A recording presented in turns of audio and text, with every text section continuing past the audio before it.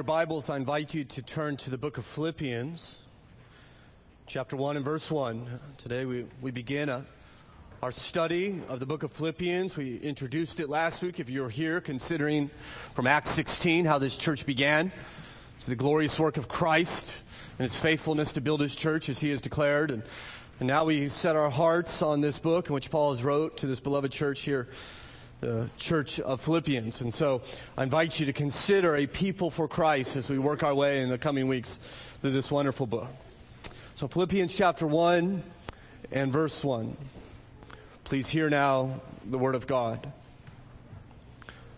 Paul and Timothy, servants of Christ Jesus, to all the saints in Christ Jesus who are at Philippi with the overseers and deacons, grace to you and peace from God our Father and the Lord Jesus Christ. Father, we thank you for your word that we can consider this morning. We thank you that you will help us. We trust through your Spirit who is here even now as we begin to understand who you are through this book. And so we ask you, Holy Spirit, to come and open our hearts that we might hear your word, and that we might become more like Christ through it. We pray for those who are here this morning who do not know you and who have yet to receive the grace in which we read about here in verse 2 and the peace in which you offer us through that grace. We pray, Father, that you would soften their hearts, that they too might believe in Jesus and receive the grace and peace which he has purchased for them through his blood and broken body on the cross. We pray in Jesus' name. Amen. Well, a great hero of mine is a man named George Whitefield. If I could preach like anybody, I would like to preach like Whitefield. He was an incredible preacher in his day in the 18th century. He was used by God to bring about America's Great Awakening. He would go out and preach in the fields, and thousands of people would flock to him. Perhaps Whitefield has preached to more people than any other person in the world, at least up to his day, certainly would be true. In fact, people would come to hear Whitefield. No building could hold him. They would come by the tens of thousands to hear him preach. They would walk for hours and hours. Sometimes they would get up even at 4 a.m. and you would have whole villages emptying at 4 or 5 a.m. as they all got up to walk miles and miles because they heard that Whitefield was nearby to preach. Well, before he came to America and his popularity was rising in Edinburgh, where he was from, one person in particular got up to hear him. It was a man named David Hume, who happened to be a Scottish philosopher and a skeptic to Christianity. Well, one of Hume's neighbors saw him get up at 5 a.m. to go walk and to hear Whitefield, and he asked Hume, he was somewhat surprised, and he said to him, Dr. Hume, I thought you did not believe in the gospel. In which Hume replied, I do not, but he does. I think Paul, like Whitefield, believed the gospel. And I think it is very clear in his life, very evident from this letter, that here's a man who has been captured by the gospel. A man who is in love with Jesus Christ and willing to lay down everything for him.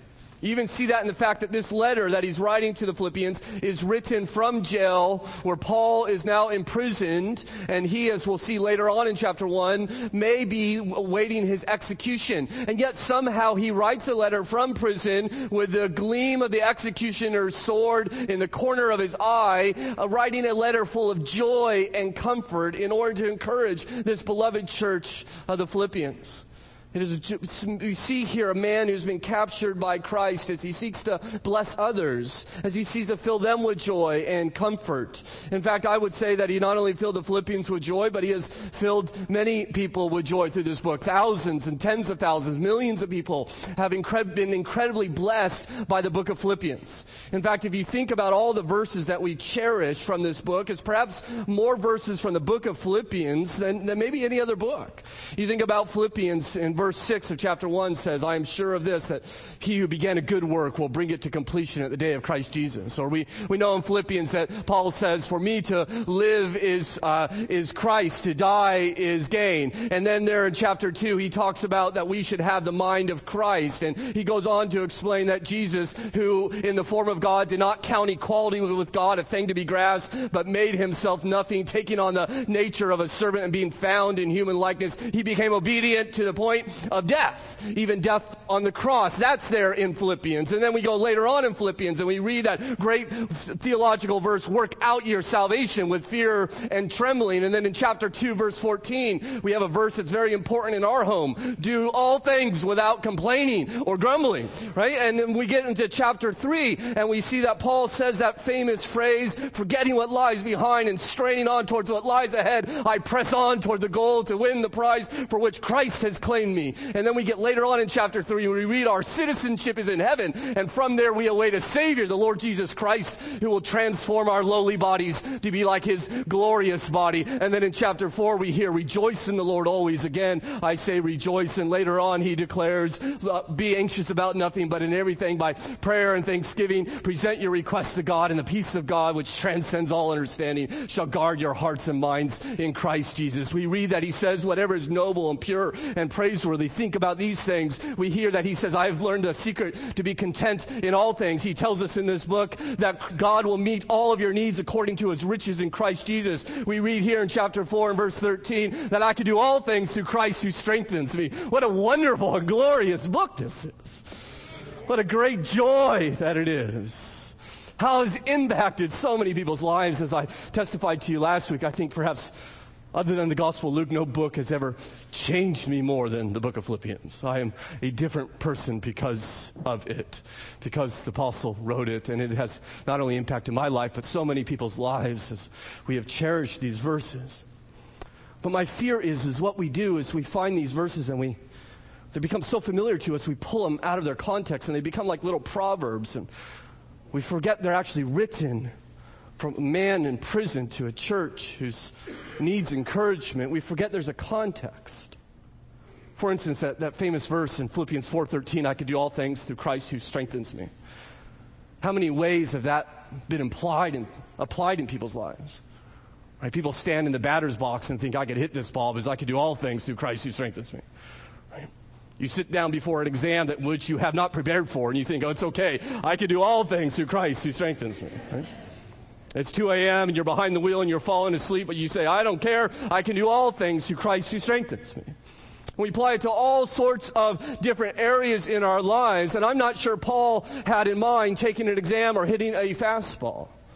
In fact, you know what he's writing about immediately preceding that? He says, I'm starving, but I'm content because I could do all things through Christ who strengthens me, even starved to death. And so I think it's helpful for us, if we want to truly understand what God wants us to know from these passages, to understand them from their context. And so we're going to work our way through these 104 verses over the coming weeks. It will take us through the rest of winter and spring and up to summer. We'll be considering this wonderful book. And we saw how the church was planted last week in 51 AD. Paul, for the first time, took the gospel away from the Middle East or Asia Minor, and he went over to Europe. And he crossed the Aegean Sea, and there he went to a Roman colony called Philippi in modern-day Greece. And he presented the gospel to a businesswoman and a demonized slave girl and a jailer and his family, and the church was formed. In fact, he was there for about 3 weeks and then on his way, but he left behind in Philippi a wonderful, glorious church. In fact, the church was so impacted by the apostle that as soon as he left, they began to support him. So he went down or south to Thessalonica, and the Philippians are already giving him money and supporting him and entering into a partnership with him, and they support him year after year after year. In fact, Paul would write to the Corinthian church about how much he has received from the Philippian church. And he would write over and over again about the Philippians helping him accomplish the gospel. And over the years, he would come back and visit Philippi maybe 2 more times. And eventually, about 10 years after the church started, as I mentioned, he's imprisoned in Rome in about 61 AD. And the church hears about it, and they think our first pastor, our church planner, he is in prison. We need to help him. And so they gather together a sum of money, and they give it to their pastor, Epaphroditus, Epaphroditus, and he sails for Rome to go there and to encourage this missionary and to support him. And he almost dies in doing so. And he finally makes it to Rome, and Paul gets so distraught that he almost dies. He sends Epaphroditus back to the Philippians. But before he does, he dictates this letter. He says, give this to them, that they may be encouraged, that they might know of my love. And he informs them of their future plan, his future plans, and challenges them to fight sin and warns them against false teachers and thanks them for their support and encourages them in their persecution. But in all these things, throughout all these things that Paul writes, he continually goes back to Christ. He says it's all about Christ, whether he's warning them or encouraging them or thanking them. It all has to do with their relationship with Jesus. And we're going to see Jesus throughout this book. In fact, he's mentioned 50 different times in 104 verses. It's all about Christ, Paul says. And so we're just going to look at these two verses here in the beginning, this introduction. And you already see Christ is all over it, isn't he? This would be a common introduction. It's how they would begin letters. It would be from so-and-so to so-and-so, and then some greeting. It's exactly what Paul does. He follows that template of his day. But you understand, he makes it more than that. He puts within that simple greeting these great and wonderful truths about Jesus Christ. And so simply consider with me this morning that this letter is from the servants of Christ Jesus, and it is to the saints in Christ Jesus, and it is because of the grace through Christ Jesus. So first of all, think about who it's from. It's from the servants of Christ Jesus. We see in verse 1, Paul and Timothy. Now we know Paul, this Pharisee who God has called for himself and become a great apostle. And we perhaps know Timothy. It would be Paul's protege. He would call him my true son in the faith. In fact, 6 of Paul's 13 letters in the New Testament, he would have Timothy listed in the introduction. Timothy meant a great deal to Paul. In fact, Paul would pick up Timothy right before they ended up in Philippi. So the Philippians would know Timothy well as well. In fact, Paul hopes to send Timothy to them. Look over in chapter 2 and verse 19. He says, I hope in the Lord Jesus to send Timothy to you soon, so that I too may be cheered by news of you. Verse 20, for I have no one like him who will be genuinely concerned for your welfare. They all seek their own interests, not those of Jesus Christ. But you know Timothy's proven worth, how as a son with a father he has served with me in the gospel. And so I'm going to send Timothy to you. And he includes Timothy in this introduction. Though the letter is clearly from Paul, Timothy is perhaps his secretary, perhaps the one who is recording it as Paul dictates this letter to him. Paul and Timothy. But what I find particularly interesting is not just their names, but the titles in which they are given. You see that? Paul and Timothy, servants of Christ Jesus. Now just think about that for a moment, about who actually is writing this letter.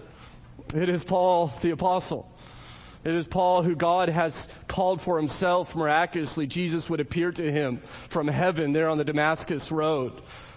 Paul, who would write 13 books in the New Testament. Paul, perhaps more than any person ever to live except Jesus Christ, has impacted the kingdom of God greater. It's Paul the apostle. But he does not call himself an apostle, does he? He says here, servants of Christ Jesus. This was unusual for Paul. Paul would almost in every letter that he would write introduce himself as Paul the apostle. In fact, for sometimes he would take pages to defend his apostolic authority as to why they should submit to his teaching, because he is apostle. But it is in this letter alone that he has this solitary title, and that of servant, or perhaps if you have a footnote, you'll see it may be better translated slave of Christ Jesus. It reminds me of the song we just sang. Take my life, right? I'm set apart for you, we sing. I belong to you. And he says, I'm a servant of Christ Jesus.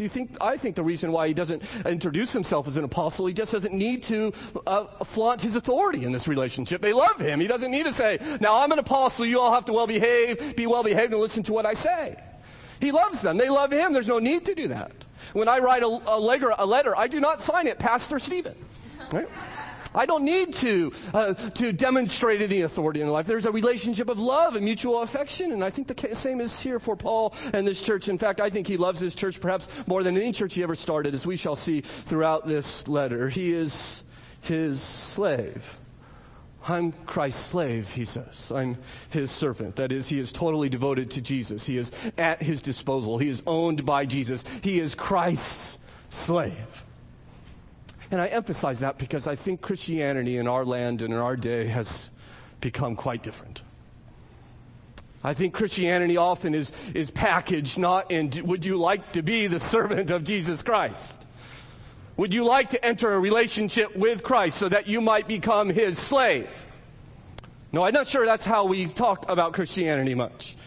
In fact, I don't think often that we in our land live lives of servants of God, but we rather think that he is our servant. That he exists to follow me around and enhance my life and make everything easy and nice and help me get from A to B. And when I get there, he's there to help me find a parking lot. And he's there to help me in my health issues and my financial issues. And he exists to serve me. So I have this relationship with Jesus, and it's very nice because Jesus has become my servant. It seems to me that's the way Christianity is spoken of quite often in our day. It has become not your will, but my will be done. And you exist to accomplish my will. We seem to have repackaged Jesus. This is why much preaching in our country constantly gives you a steady diet of the victorious Christian life. And we ought to rejoice in all that which Christ has given us. And what he has given us through his death is incalculable in its worth. And we ought to rejoice in that. But I ask you, where is the declaration that we are to be on mission with Jesus? Where is the call to deny ourselves and to take up our cross daily, to deny ourselves and to be Jesus' servant? You see, the apostle understood this. I am his slave, he said. I'm his slave. I have been bought by Jesus. And whether I'm in prison or whether I'm free, I will do my service for his glory and his kingdom. I feel like we have domesticated the gospel. I feel like we say, I want enough Jesus to make me happy, but not enough to make me transformed. I want enough Jesus to get what I want, not so much that I have to hate covetousness or lust or pride or greed. I want enough Jesus to make my life easy, but not so much that I have to love my enemies. I want enough Jesus so my family will be secure, my children well behaved, but I don't want so much that my ambitions will be challenged and my giving enlarged. I want enough Jesus so that I will be forgiven by people when I sin against them, but I do not want so much that I have to forgive them when they sin against me. I want enough Jesus so that I could have emotional experiences on Sunday morning, but not so much where I live a changed life on Monday afternoon. We have domesticated Christianity. We put verses on our mints. We put a bow on the cross. We put a flower in Jesus' hair, and we have made him our servant. And I want you to understand this letter is written from a man who may die because he loves Jesus to a young and scared church who is only growing more poor because they love Jesus and is only being more persecuted because they love Jesus and they understand what it means to be his slave. They live for Jesus. They are his people. And before us, I just warn you, before we spend the weeks in this book, is a wonderful confrontation to our domesticated gospel. It will challenge us, I hope. It will move us, I hope. We are owned by him.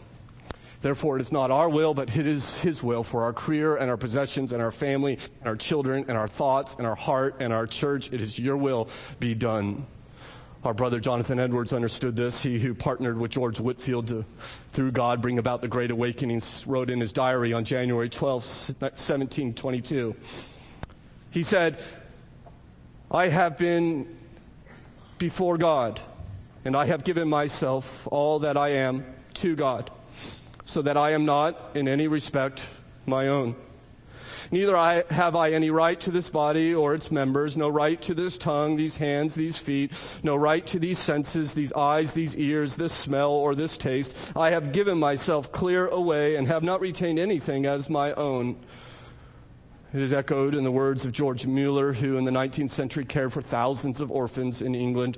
When he was asked the secret of his ministry, he would say, "There was a day when I died. Died to George Mueller, his opinions, preferences, tastes, and will. Died to this world, its approval or censor. Died to the approval or blame of my friends." It is an echo of the words of the Apostle Paul, who gathered the Ephesian elders together in Acts 20 on his way to Jerusalem, where he had been told by prophecy that he would be imprisoned and not know what awaited him. He would declare to them, in light of that prophecy, "I do not account my life as any value, nor as precious to myself, if only I may finish my course and the ministry that I have received from the Lord Jesus Christ to testify to the gospel of the grace of God." I ask you this morning, Christian, are you his slave?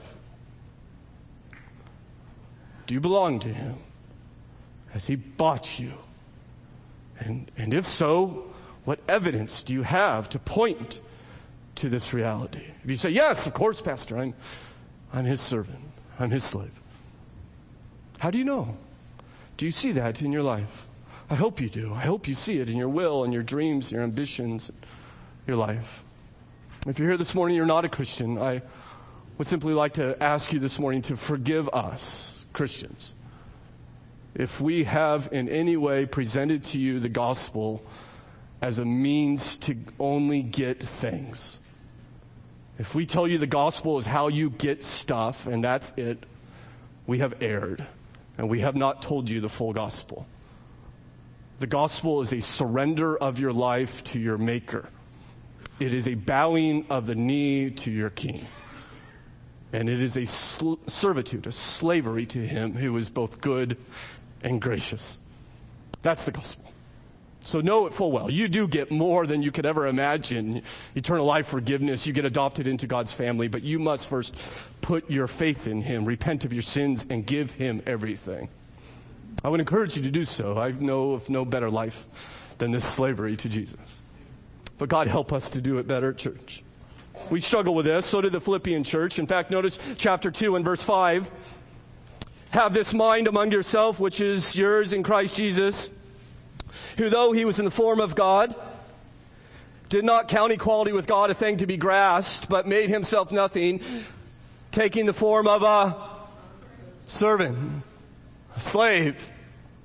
That's what Jesus did to the Father. "I have laid down my will for the Father's will," the Lord has said. What did this lead to? Read on. "Being born in the likeness of man and being found in human form, he humbled himself by becoming obedient to the point of death, even death on a cross." See, we as Christians believe that Jesus has died upon the cross, not because he had sinned, but because we have sinned. And there he took all of our sin upon him, took the wrath of God on him, that our sin might be paid for through his substitution. 3 days later, if you read on, you see that he has been raised from the dead. And we believe that we are saved through faith in Christ because of his work. But I want you to understand that's not where we stop. We not only say, "Thank you, Jesus, for what you've done," as he says in verse 5, "You have this mind also, which is in Christ Jesus." Your mind should be like Jesus. So he is not only our Savior, he is our example as to how we are to live that life of glorious servitude to our good and glorious God. This letter is from servants of Christ Jesus. And notice, secondly, who it is to. It is to all the saints who are in Christ Jesus, with the overseers, who are at Philippi, with the overseers and deacons, to the saints in Christ Jesus. It's interesting, isn't it, this letter, I think, because you almost expect him to say St. Paul to the Christians in Philippi. I don't know. But it's interesting that he says, servant Paul, to who? To the saints in Christ Jesus. He looks at the Philippians and doesn't call them Philippians, but he calls them saints in Christ Jesus who are at Philippi. They're saints. I think that's incredibly amazing to me, especially in light of what we consider about saints in our day. There's a lot of confusion as to what a saint is. I think one little boy was asked what a saint was, and he said, "They're dead people that you put up on the church wall to keep the light from coming through." Right? I'm not sure that's exactly right. Sometimes we use saint as some form of elite Christian. We think about St. Paul or St. Barnabas Or someone very godly. You know, my Aunt Betsy was a real saint, we might say. And we think about saints are those exemplary people, those really good Christians. Like if you love Jesus enough, you get this wonderful title of saint. And we've had this idea for hundreds of years, and we get it largely through the Roman Catholic system, which have a whole system of making people saints. And the idea in that system is that if someone loves Jesus enough or sacrifices enough or is insightful enough, they get the title saint. And what happens when you become a saint is that you are now able to receive prayers. Because you are so good, people can pray to you. And so God may not be predisposed towards blessing you, but he is predisposed towards blessing Saint Freddie. And so if you pray to Saint Freddie, Freddie will go to God on your behalf, is the idea that he has accumulated so much goodness that he can now sway God, who was at first glance not really willing to give you what you wanted, but now that Saint Freddie has asked, okay, now he will give it to you. And so they have this whole system, and then each saint has a little domain, right? You have saints in charge of the interstate highways, and you pray to this saint who evidently likes travel, and he helps you out by talking to God on your behalf. In fact, I mentioned last week, we were trying to sell our home, and we asked friends of ours if they would pray for the sale of our home, and we know they're not believers, but we were hoping to engage in a spiritual conversation with them, and the response we got was, well, don't pray. What you should do is you should get a statue of Saint, Saint Billy, whatever, and you go to your house and you dig a hole in the ground and you put Saint Billy in the ground there at your house and cover it up, and then I don't know how this works. I don't know if Saint Billy is so moved that you buried his likeness that he's going to therefore go talk to God on your behalf, but that's supposed to sell your house. Well, can we just agree that that's nonsense? Right? That's stupid. I don't know can I say that? It's dumb, isn't it? It's certainly not biblical. Maybe that's the best way to put it. It's unbiblical. You don't want to know what a saint is? Well, a saint is simply the normal word that the Bible uses to describe Christians. In fact, Christians are much more described with the title saint than they are Christian. In fact, God would tell Ananias that he's to lay on hands on Saul to restore his blindness, sight from his blindness. And Ananias is someone intimidated by this because Saul's running around killing Christians, and he didn't really want to meet him, especially when he regained his sight. And so he told the Lord about it. He said, I'm a little intimidated by this. He said to the Lord in Acts 19, Lord, I have heard from many about this man, how much harm he did to your saints at Jerusalem. A little bit later in Acts 19, the Bible says as Peter was traveling through all those regions, he came down also to the saints who lived at Lydda. In fact, Paul would write of the Corinthian church, and if you know anything about the Corinthian church, there was not a lot of saintly activity going on, if I could put it that way. They were getting drunk at the Lord's Supper. They were practicing sexual immorality. Everyone was speaking in tongues at the same time, evidently. And in fact, Paul said of the Corinthians, you guys are so bad, the pagans wouldn't even do the things you do. It's like the church gone wild. It was crazy church. And you know how he introduces his letter? He writes to them, to the church of God which is at Corinth, to those who have been sanctified in Christ Jesus, saints by calling. And so I want to tell you this morning that all Christians are saints. That's the Christian title. They're all saints. We're all saints. I appreciate the story about Harry Ironside, that great biblical exegete of old, was traveling by train across country. And he was spending some time with nuns who happened to be on this multiple-day train ride. And I don't know if he was poking fun with them or what he was doing, but they liked him because they liked his writings. And he said, well, hey, ladies, have you ever met a saint before? And they were somewhat perplexed and confused and said, no, we've never met a saint before. And he says, would you like to meet one? And they got all excited, and then he disappointed them by saying, I'm a saint. I'm Saint Harry, right? And then he pointed to them in Philippians 1:1 and showed them these truths. And so you were all saints. I'm Saint Stephen. Good morning. Right? There's Saint Ben, right? It's good to see you. There's Saint Stephen. Another one. All right, that's good. There's Saint Butch. We're all saints, right? In fact, I'm going to start signing my emails that way. I don't know, that was Saint Stephen, right? Maybe that will provoke maybe you should do that. We'll provoke some conversation about this. So what does it mean? Well, saint is simply the noun form of the adjective holy. Holy means set apart. consecrated, dedicated. It really means, saint really means holy ones. It means those who are the holy ones. You say, well, how is it that I'm called the holy one? Well, look again in the end of verse 1. All the saints, and notice where they are. They are in Christ Jesus. You want to know how it is you're a saint? It is because you are united to Jesus Christ by faith. This is unique to Christianity. A Buddhist would never speak of being in Buddha, or a Muslim would never speak of being in Muhammad or Allah, or a Mormon would never speak of being in Joseph Smith or Brigham Young. They may follow their teaching, but they're never united to them as you and I are. The Bible says in Galatians 2:20, I've been crucified with Christ and I no longer live, yet Christ lives in me. We've been united to Christ, and what that means is all that Christ has done has now been credited to you. It's been counted in your account, and so God sees you as a saint because you are in Christ Jesus. You are seen as holy because of Christ. But what that means for us is because God calls us holy and thinks of us as saints, we should probably act like it, right? We should probably act like we're set apart, like we are, if I could use the word saintly. We should act that way. We should be different. And I know we look in our world and it just seems to be going darker and darker by day. Because it gives itself more and more to rejection of truth and into sin. And sometimes we despair, but I think that presents incredible opportunities for us Christians. By the way, this is promised to us. It should not take us by surprise. But it gives us an opportunity for our light to shine even brighter with the contrast of the darkness around us. Let's act like what we are. He writes to all the saints who are in Christ Jesus, but then so the letter's written to the whole church, all the saints. You notice that? But then he identifies church leaders at the end of verse 2 with the overseers and deacons. And so he tells us that there are offices in the church. In fact, the Bible tells us there are two offices in the church. The office of elder or overseer or pastor, and then the office of deacon, which means we don't get to decide how a church is run.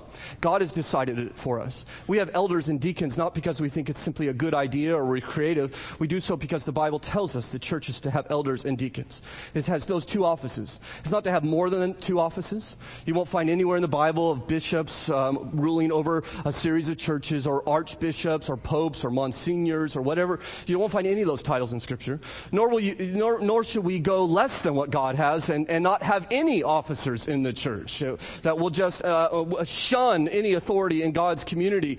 And people like to do that. And what they're doing is they're shunning God's plan for the church. In fact, I'm not even sure it's a church. It may be a collection of Christians, but it doesn't seem to have this mark of the church. That is, that the church is led by elders and it is served by deacons. And we saw our deacons last week, if you were here with us, and we had the great privilege of installing new deacons and praying for the current deacons and thanking former deacons. And when we did so, we considered briefly from Acts chapter 6, what are the roles of deacons? And we saw that deacons are given to the church to care for the people of the church, that they're to meet needs. Every member of this church has been assigned a deacon. And the deacons come and they meet those needs. We also saw that deacons are used by God to unite the body of God. That when there was disunity in the church, the solution was deacons. The third thing we saw is that the deacons are given to the church to support the ministry of the Word of God. That is, they are to take things off the elders' plate in order that the elders can primarily give themselves to teaching, as the Bible tells us. And so we rejoiced in what God has. God has given us these men and these women to serve us as deacons. And in fact, we're going to take Lord's Supper in a moment, and the deacons have prepared this for us. And there are people praying right now, as there are every Sunday morning, gathered aside to pray for our services. That's organized by the deacons. When you walked into this building, you were perhaps greeted or handed a bulletin. That too is organized by our deacons, and they serve us individually and serve us corporately in many different ways, and we praise the Lord for them. Yeah, amen indeed. But what I want to just take a moment in the time that we have left, we're not going to spend much time on my last point, but I want to talk to you about elders. I want to talk to you about the overseers as we see Paul explain it here. And we're just going to kind of take this text and spring off a little bit and consider the four responsibilities of elders for the church. And the reason I want to do this is I've had at least 3 conversations with people over the last 2 months asking questions about what are elders and what are they supposed to do and why do we have them. And other people have had conversations and told me about those conversations. And so I thought, since the Bible's mentioned, it'd be a good opportunity just to pause for a moment and consider the role that God has given elders in the church. So first of all, I would suggest to you that elders elders lead under the authority of Christ. And I have a number of verses. We're going to put them all up on the board. If you guys could just put those up there. You see in Acts chapter 20, Paul called the elders of the church and he said to them, pay careful attention to yourselves and to all the flock in which the Holy Spirit has made you. And here's the word overseers. So you see those two words are used interchangeably. He's called the elders and he said the Holy Spirit has made you overseers. So those words refer to the same group of people, the same office in the church. And when we talk about overseers, he's talking about those who oversee the church, those who have that oversight responsibility. It's even more clear there in 1 Timothy when he says, let the elders who rule well be considered worthy of double honor. And so elders are given to the church to provide leadership, and they should rule. Or 1 Peter 5, so I exhort the elders among you, shepherd the flock of God that is among you, exercising oversight. And so the elders are the primary leaders in the church. It's mentioned over 70 times in the New Testament. At the very beginning of the church in Acts, and when Paul's planting churches, you know what the Bible says in Acts 14? He is appointing elders in every church from the very beginning. You see in Acts 15, the church of Jerusalem gathered together. They gathered together with the apostles and the elders. By the way, the word elder, when referring to a church office, is never used in the singular in the Bible, except when listing their qualifications. What that means is that we never had a single church in Scripture that was led by a single man. And I've tried to do that, and it is terribly difficult, both for the church and for me, and it is not God's model. This is why we have a plurality of elders, because God has shown us this model that we are to lead together, holding each other accountable and supporting one another as we provide leadership to the church and set vision for the church and direction for the church. And what this means practically is that the elders, when they look at the Word of God and they see what type of church we're supposed to be, we try to pray about and think and speak with others about how it is that we can do what God has called us to do in the context in which we live. So we know that God has left the church here to make disciples for His glory.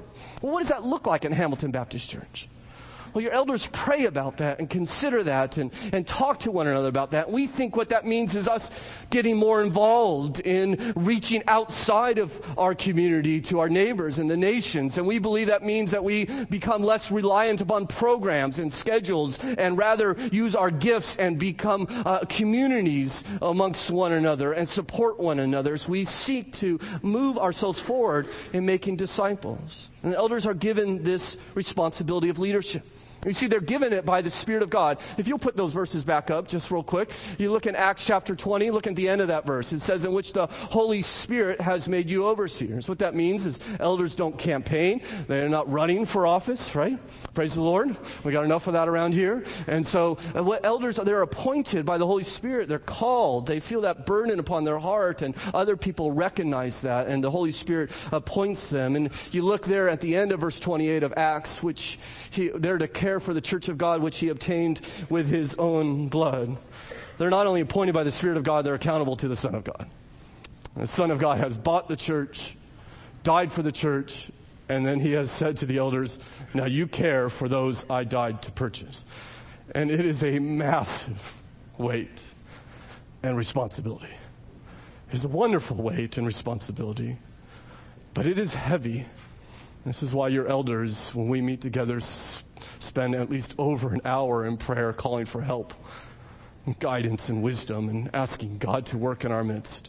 Because we know we are accountable to the Son of God to lead those which He has purchased by His own blood.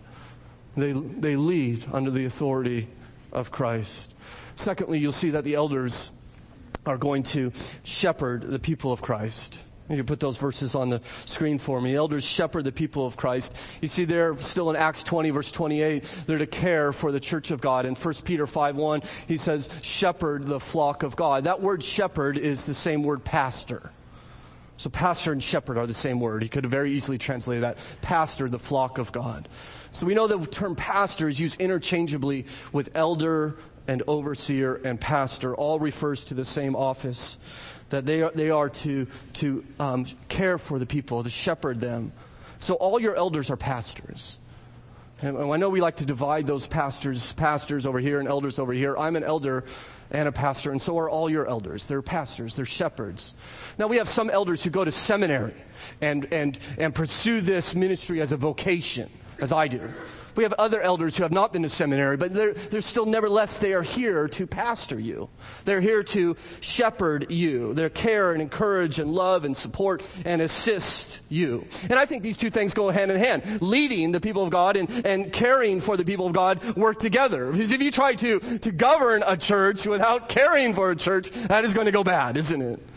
And so if all the elders did was they have their meetings and then they come before the church and tell you what they have decided to do, that is not going to go well if it is not done in a context of shepherding and care and love and support. The elders are not simply a governing board to the church. They are the church's pastors who care for them in order that they might lead them. The third responsibility of an elder is to teach the word of Christ. Teach the word of Christ. Perhaps this is our primary responsibility. You'll see there in 1 Timothy 5, let the elders who rule well be considered worthy of double honor, especially those who labor in preaching and teaching. Look at Hebrews 13. Remember your leaders. Those, who are they? Those who spoke the word of God to you. And so the primary responsibility of elders is to be your teachers. Therefore, elders must know the word. They must know it. They must study it. They memorize it. They apply it. When you come and ask them questions, they do not say, well, I think so-and-so. They say, well, the Bible says so-and-so. They bring you to the Word. They give you the Word. They know the Word. You have issues, practical issues, marriage or sexuality or issues on racism or life after death or gender issues or cultural issues. They are able to take you to the Word and show you the Word. And I think this is increasingly important because I don't know if you've noticed, but it seems in our land, the Word is getting diminished and diminished in the churches. You want to grow a church these days, what you do is you get a rock band and a fog machine and you hand out lattes as people come in and you tell them about cultural events and maybe you open the Bible somewhere in there. Right? They don't give the word. They don't teach the word. Well, I'll tell you that the sheep do not necessarily need to be petted. Right? I used to raise sheep. You did not want to pet them. Right? They want to be fed. They want to be fed. Elders are given to the church to feed the church. In fact, do you think Paul takes this seriously? Look in 2 Timothy, the last letter he wrote on his, when he knew he was going to die. I charge you in the presence of God and of Christ Jesus, who is to judge the living and the dead, and by his appearing and his kingdom, to preach the word. That's what they're to do. They're to preach the word. So they must know the word, but that also means they must be able to communicate the word, right? They have to have that gift, that ability. And so when the Bible lays out all the qualifications for the elders, all of them are moral, except there's one competency qualification. They're able to teach. They have to be able to teach. So I don't know if you ever met people who know the Bible backwards and forwards. And when they tell you about it, you have no idea what they're talking about. Right? They're just confusing. And this is what separates elders from other godly men. These, not only do they know the word, but they actually know how to teach the word, to communicate the word. Maybe you've sat under a sermon where it was like the most powerful sleep aid you've ever encountered. Have you ever, like you felt like the life was being sucked out of you? You're entering a coma. Hopefully it's not happening right now, right? Right? But, you know, some people don't know how to communicate God's word. Now, we don't have to be Billy Graham. Some people, all elders are not going to be preachers. Some will be teachers in Sunday school or counselors, or they'll be disciplers. In fact, we're encouraging all of our elders to be in one-on-one discipleship relationships, bringing up younger men in the Lord or peers in the Lord and pouring into them. They need to be able to communicate the word. They also need to defend the word. Look at Titus. He says there, he must hold firm to the trustworthy word as taught, so that he may be able to give instruction in sound doctrine and also rebuke those who contradict it. I don't know if you realize it, but there are people who claim the name of Christ and make their living by contradicting truth. Your elders are the defenders of truth in this church. They are your primary defenders of truth. It is a massive responsibility that God has given us, but a glorious one. Let me consider lastly, number 4, the elders are to model the character of Christ. Hebrews 13:7 says, remember your leaders who spoke to you the word of God. Consider the outcome of their way of life and imitate their faith. Elders are not perfect. Elders sin. Elders make bad decisions.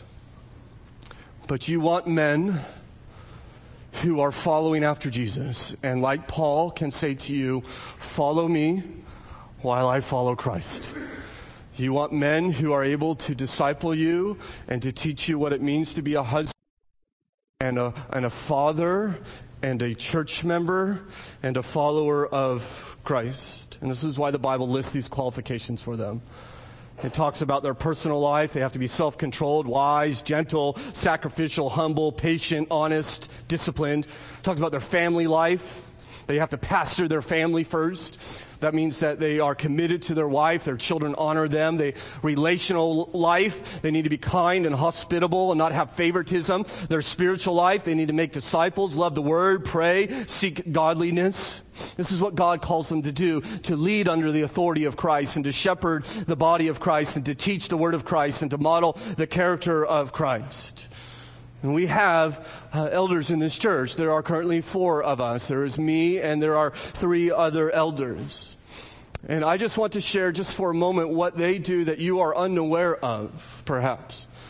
That these men toil late in the night with me, that we pray together extensively.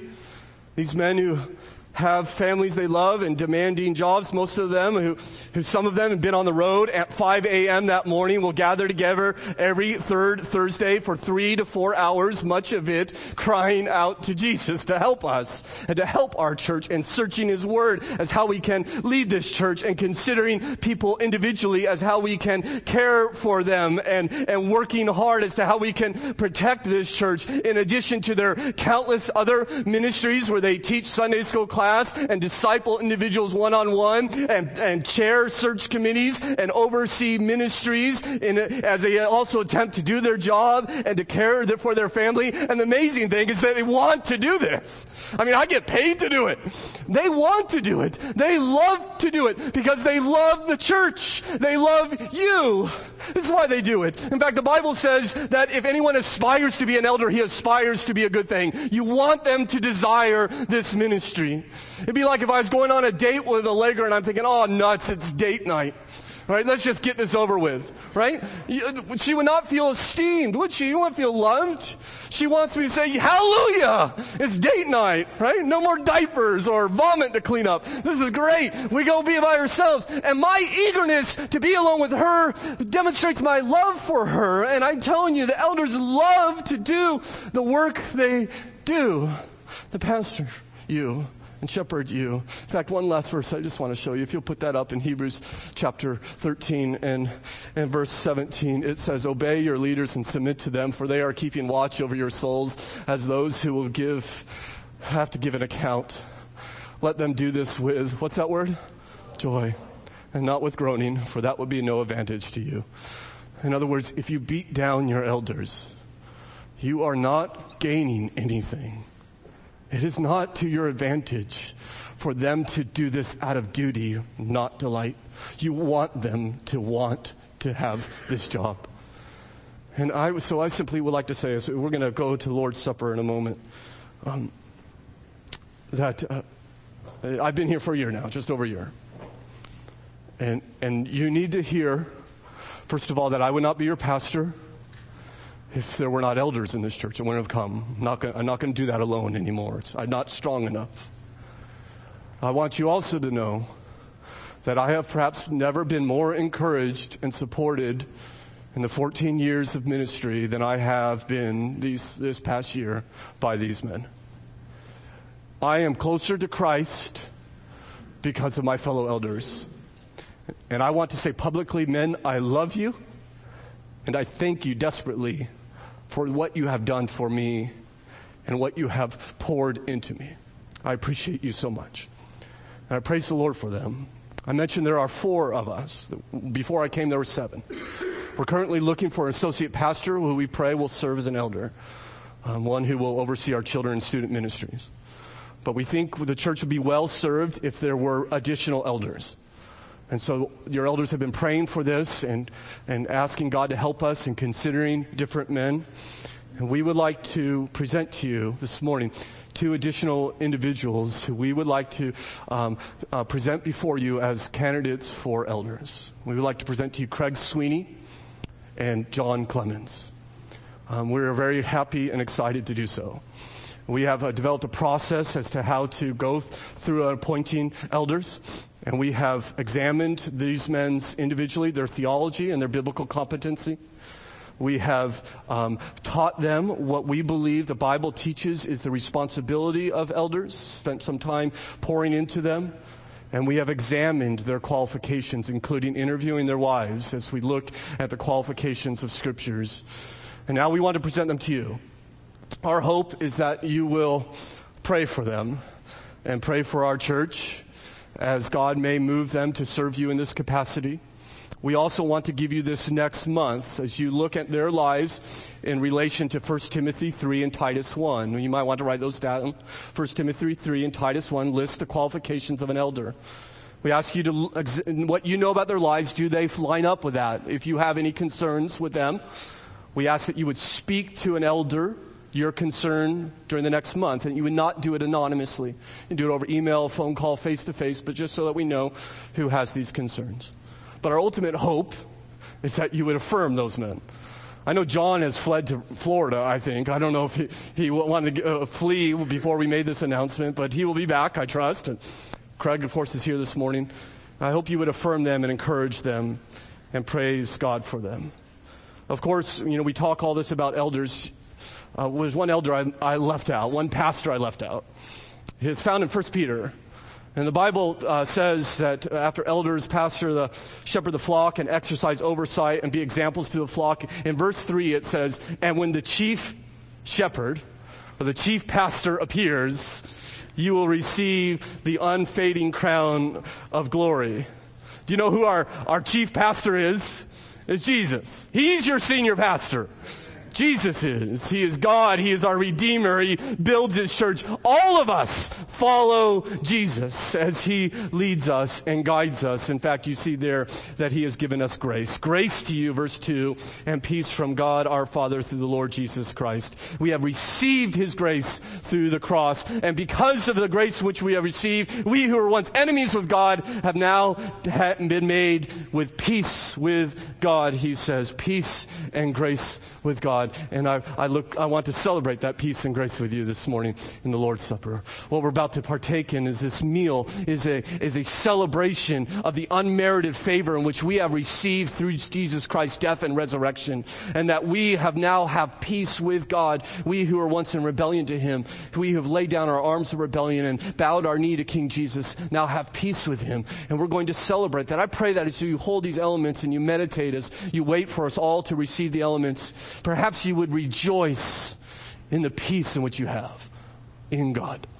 Jesus Christ, when He was born, the angel said that He has glory to God in the highest and peace upon whom His favor rests. Jesus, when He's going to the cross, He said, I'm going with peace. Jesus, the first word out of His mouth after He was raised from the dead is peace to you. You have peace with God. May you rejoice in that this morning as we hold these elements. If you're here this morning, you're not a Christian, we ask that you would let these plates pass by you discreetly. We don't want to be rude to you, but the Bible teaches us that this is a meal for Christians, and if you are not in a relationship with Jesus, we'd ask that you just simply pass these plates by in a moment as they come.